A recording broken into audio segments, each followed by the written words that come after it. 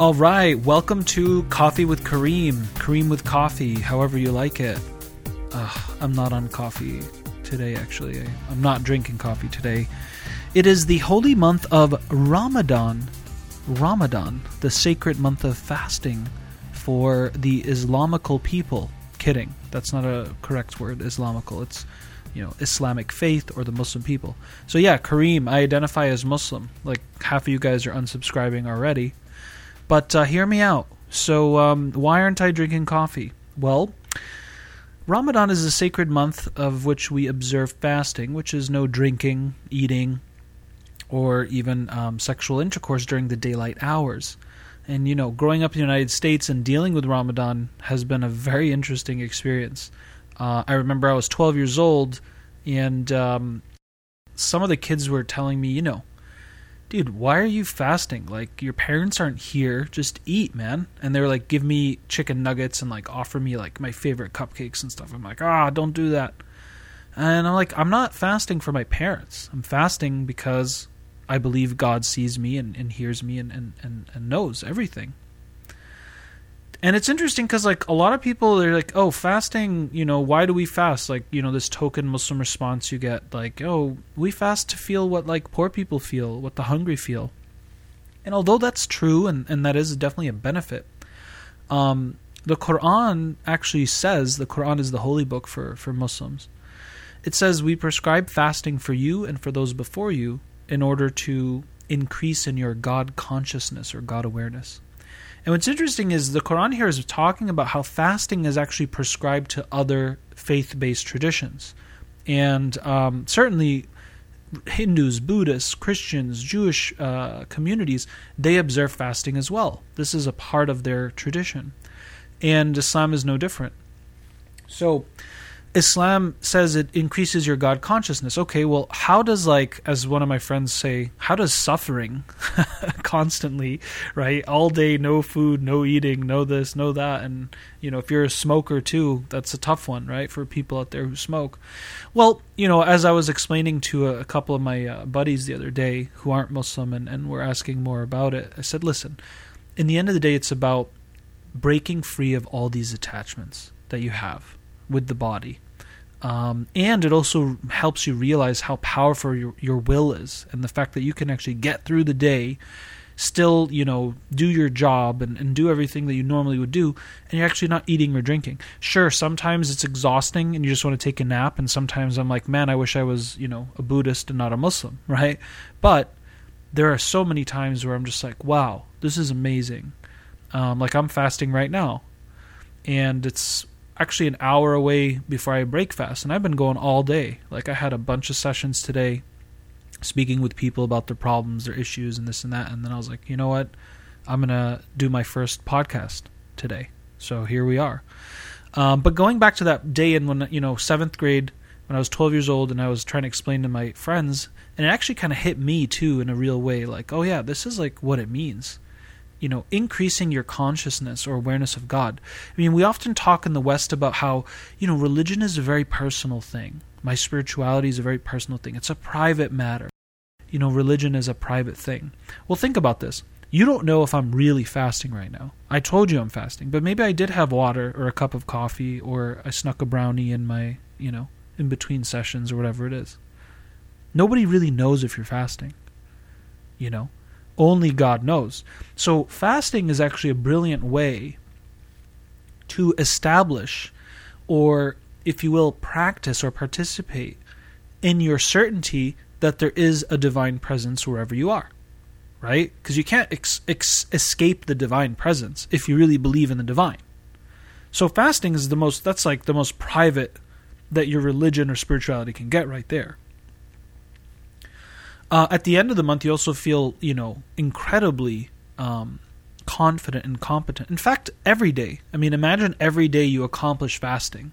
Like, you feel like you've accomplished this huge goal every single day. So you feel awesome. I mean, don't get me wrong. There are days where you're wicked tired and you take extra naps. But, it's still an extraordinary feat. So, ironically, Coffee with Kareem, and Kareem is not having coffee today. Well, he will later. But he actually hasn't had coffee yet. But generally, I would love it if we're having coffee, when you're listening to my podcast, or at least at some point. I'm kidding. It's not like a coffee-only club or anything. So why did I do this podcast? Well, frankly, a lot of people just told me I should do it. Not to say that I just listen to what other people tell me to do, but I kind of just took it as a sign from the universe, this consistent validation from friends, family, from clients, colleagues. Like, dude, you should do a podcast. I'm like, okay, let's do that. So here I am. And a little bit about myself. I was born and raised in Massachusetts. Oh, yeah. Massachusetts. And then I moved out to the California Bay Area, 2005, to do grad school in East-West psychology. So I went to UMass in Boston, studied psychology, philosophy, religion, creative writing, and then I moved out here to do East-West psychology with a focus on counseling, spiritual counseling, and then later did some certifications in coaching, life coaching, relationship coaching. And currently I run my own practice, working with clients, American Muslims, and also doing corporate coaching in corporations, like helping with international relations and social psychology, organizational psychology, blah, blah, blah, blah, blah. I love coffee, obviously, and chocolate. I'm a bit of a musician, so love to pick up the guitar and rock out with some friends and buddies. And yeah, so I kind of wanted to start this podcast to share definitely some very interesting stories and tales about my own life, about people I've worked with, encountered. And I'm really just so passionate about building bridges between communities. So faith-based communities, non-faith-based communities. I mean, I just grew up with all kinds of people. So my parents immigrated here from Egypt, and we're Turkish, Arab, Egyptian background, Middle Eastern mutts. And, I grew up in West Roxbury outside of Boston. A bunch of Italian, Greek, friends in that neighborhood growing up. And then later moved, and when I was in Boston, I went to a Roman Catholic school. So I met this Muslim kid as a Roman Catholic in Roman Catholic school. And it was actually one of the first times I really identified as Muslim, so to speak. Because I remember, I believe in Jesus. I believe Jesus was the Messiah. I believe in the Virgin Mary, the virgin birth. All that stuff was taught to me through my tradition. So I go to Roman Catholic school. I'm like, yeah, dude, I'm down with most of this. I used to go to the church and all this stuff. And I remember once the teacher, her name was Sister Mary Julia, God rest her soul. She said, "Hey, Kareem, why don't you come in and teach us about what you believe in Jesus?" I was like, okay, cool. So I brought in like a prayer rug and gave a little seminar. I'm like 7 years old. This is like my first Dawah lecture or kind of Islamic awareness speech that I gave. And I remember thinking, this is really interesting. Like, I felt like this differentiation, this distinction. I was like, oh, like I'm Muslim. Like, that's different than what's going on here. Although I felt quite at home, and I loved like those years in Roman Catholic school. I really did. I had a great time. Education was great. The students were awesome. Friends of all walks of life. That's kind of my motto. And then later, we moved to the suburbs and spent most of my life out in Sharon, Massachusetts. And Sharon is like your typical pristine, like all-American, lovely suburb, predominantly Jewish town. And there was actually a strong Orthodox Jewish population. So I also grew up with a bunch of my Jewish buddies out there. Shout out to my Jewish buddies. And of course, going to university in Boston, a whole array of different types of people in all walks of life. And I was definitely the type who, I never stuck to like one crowd. I always enjoyed speaking with people of different religions, cultures, philosophies. And, since I was 16, I knew I wanted to become a psychologist. I mean, just people always fascinated me. And I thought, what greater way to know people than to study psychology and the social sciences at large, hence humanities, philosophy, sociology, religious studies, those types of things. Because these are very powerful ways to know what people are all about. So I always knew I wanted to be a psychologist since high school, basically.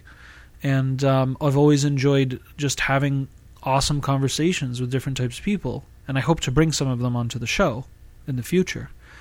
And yeah, so a bit about me. That's my kind of simple intro. I'm sure you'll get to know me more as we continue to talk and dialogue through all kinds of matters. So today what I wanted to talk about, just to kind of wrap up the show on something a little more relevant, is, as I discussed earlier, I do identify as being Muslim, although some Muslim groups wouldn't consider me Muslim, right? And that's kind of, one of the things about Kareem, is I'm just feel like I've always been no man's land, man. When I go to Egypt, I would always feel like I'm the outsider American. When I grow up here in America, I always felt like I'm the outsider, Muslim Arab dude who was, of course, not always understood and had to kind of like fight to fit in. And of course I had inferiority white man complex, like, I wish I had blonde hair and it was straight and all this stuff when I was younger. And it was just never easy to feel like at home anywhere. And I would say even till today, I don't feel fully at home anywhere. Sure, I'm more used to the United States in my life here, but yeah, it's just never had that feeling. And I think some people out there could probably relate to what I'm talking about. Muslim in America. So I've always seen my Islam as a salient way of being human. And that's really what it comes down to it for me. Like, I don't care what religion you are or no religion. It really comes down to what kind of a human being you are to me. And that's why, like I always say, some of the worst people I've met on earth were Muslim, and some of the best people I've met on earth were Muslim. So it's like, it doesn't always have to do with the association of the religion. It has to do with how the human being expresses themselves through the framework of the religion, right? So yeah, obviously today, Islam's got some horrible branding out there. I mean, Jesus Christ. Excuse me. Peace be upon him. What just horrible branding Islam and Muslims have in the media. And, our Jewish brothers and sisters have experienced this in World War I and II, and African Americans have experienced this for pretty much, ever since America was formed. Other minority communities, and the list goes on and on. I'm not here to, cry or anything. But, it's just part of life in the United States. There's just a lot going on. And I think that what I wanted to end with today was, I was just so touched by what happened in Portland. For those of us that aren't familiar with the story, there were, I think, some Muslim girls with wearing hijab and the headscarf, and they were being verbally harassed by a man, and 3 other white dudes, one named Micah, Talishan, and Rick. Rick was like a veteran. I think he was like in his 50s, whereas the other 2 guys were in their 20s. All 3 of them stood up for these young women, Muslim women, and this nutcase stabs them. And Talishan and Rick, unfortunately, were killed. They actually didn't survive. Micah, from what I know, is in recovery. But this guy, the guy who killed him, white supremacist type, just total meathead, dogmatic meathead, basically. And it just goes to show you, like this, I'm so tired of like always being on the defensive, as a Muslim, and people are like, oh, hey, you're a terrorist, all your religion's all about terrorism. Listen, yes, terrorism does have a religion, and it's called the religion of evil. It doesn't freaking matter what religion you are. Terrorism, dogma, ignorance, it's a state of mind and mentality. And that's why you can have so many different types of Christians, Muslims, Jews, and atheists out there, because it all, like I said, it all comes down to the person, their intention, their interpretation, and how they use the religion for their own personal agenda or glory or whatever it is.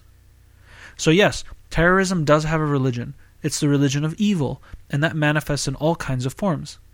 The guy who stabbed them, he identified as a Christian. We don't call Christians terrorists now or associate Christianity as synonymous with terrorism. So let's just drop it already. It's not Islam, it's not Buddhism, it's not this or that. It comes down to people. And just like I like to assess people case to case based on my interactions or relationships with them, then we need to start doing that too with other people.